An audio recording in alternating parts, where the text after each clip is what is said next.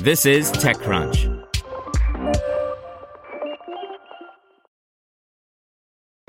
This episode is brought to you by ShipStation. You know, folks, I'm all about working smarter, not harder. Running a successful e-commerce business can be really convoluted, and honestly, you have enough going on, so I want to introduce you guys to ShipStation. I love using ShipStation because it makes it so much easier to automate all my shipping tasks, and I can manage all my orders in one simple dashboard. Work less and ship more with ShipStation, the innovative tool that helps turn your shipping challenges into opportunities for growth. Go to ShipStation.com and use code TechNews to sign up for your free 60-day trial. That's ShipStation.com, code TechNews. This episode is brought to you by Shopify. Whether you're selling a little or a lot, Shopify helps you do your thing, however you cha-ching. From the launch your online shop stage, all the way to the we just hit 1 million orders stage. No matter what stage you're in, Shopify's there to help you grow. Sign up for a $1 per month trial period at shopify.com/special offer, all lowercase. That's shopify.com/special offer. This is TechCrunch. Here's your Daily Crunch. Coming up, hackers have leaked data that was stolen during the Los Angeles Unified School District ransomware attack. Kim Kardashian, who was charged by the SEC for pushing crypto, has reached a settlement. And Amazon is launching a dedicated hub for its affordable shopping options.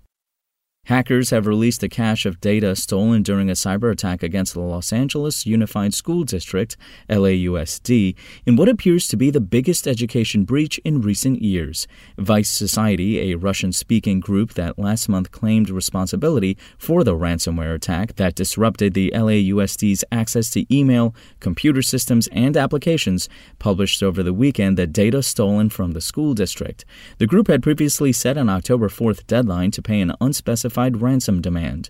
The stolen data was posted to Vice Society's dark web leak site and appears to contain personal identifying information, including passport details, social security numbers, and tax forms. While TechCrunch has not yet reviewed the full trove, the published data also contains confidential information, including contract and legal documents, financial reports containing bank account details, health information including COVID-19 test data, previous conviction reports, and psychological assessments of students. Next, the U.S. Securities and Exchange Commission, SEC, is charging Kim Kardashian for unlawfully touting a crypto security, the agency announced on Monday morning.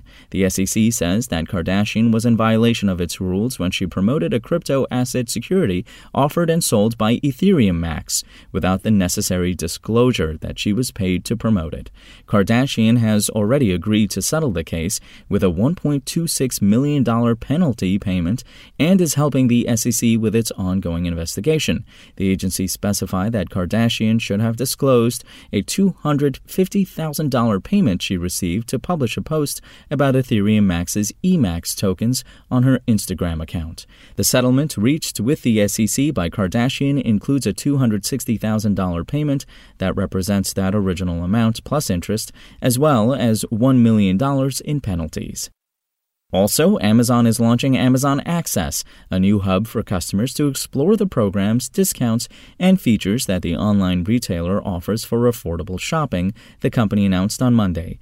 Amazon also announced that its discounted Prime membership, which launched in 2017, will now be called Prime Access. The new Amazon Access hub gives customers access to information on options like payment with Snap EBT and Amazon Layaway, which lets users reserve selected items for 20% of the total cost and pay the rest over time. The hub lets customers clip coupons and find deals on everyday essentials. It includes information about paying with Amazon Cash, which lets you shop on the marketplace without a debit or credit card. Now let's see what's going on in the world of startups. Loop just raised $60 million with their turnkey electric vehicle charging station networks. With as many as 230 million EVs expected to be on the road by 2030, the demand for affordable and reliable EV charging infrastructure is extremely high. With $17 million in funding, Immerok has launched a cloud service for real-time streaming data. Immerok's CEO said that the proceeds will be put toward expanding the company's team and further developing its cloud product. And Juno, a startup that provides checking accounts to crypto enthusiasts and allows them to take their paychecks in digital tokens, has raised $18 million and launched a tokenized loyalty program. Juno has amassed over 75,000 customers in the U.S. That's all for today. For more from TechCrunch, go to TechCrunch.com.